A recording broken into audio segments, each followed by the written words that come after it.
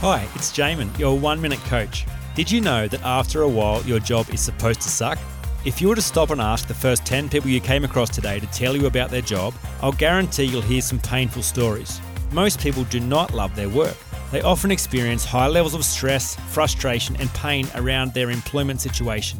The interesting news is that while being in the workforce as a responsible adult is really a healthy thing, after a while your job is supposed to suck. In fact, it's actually normal, healthy, and entirely to be expected that you will grow to hate your day job. Sooner or later, working for the man is going to create major pain in your life. There is nothing surer.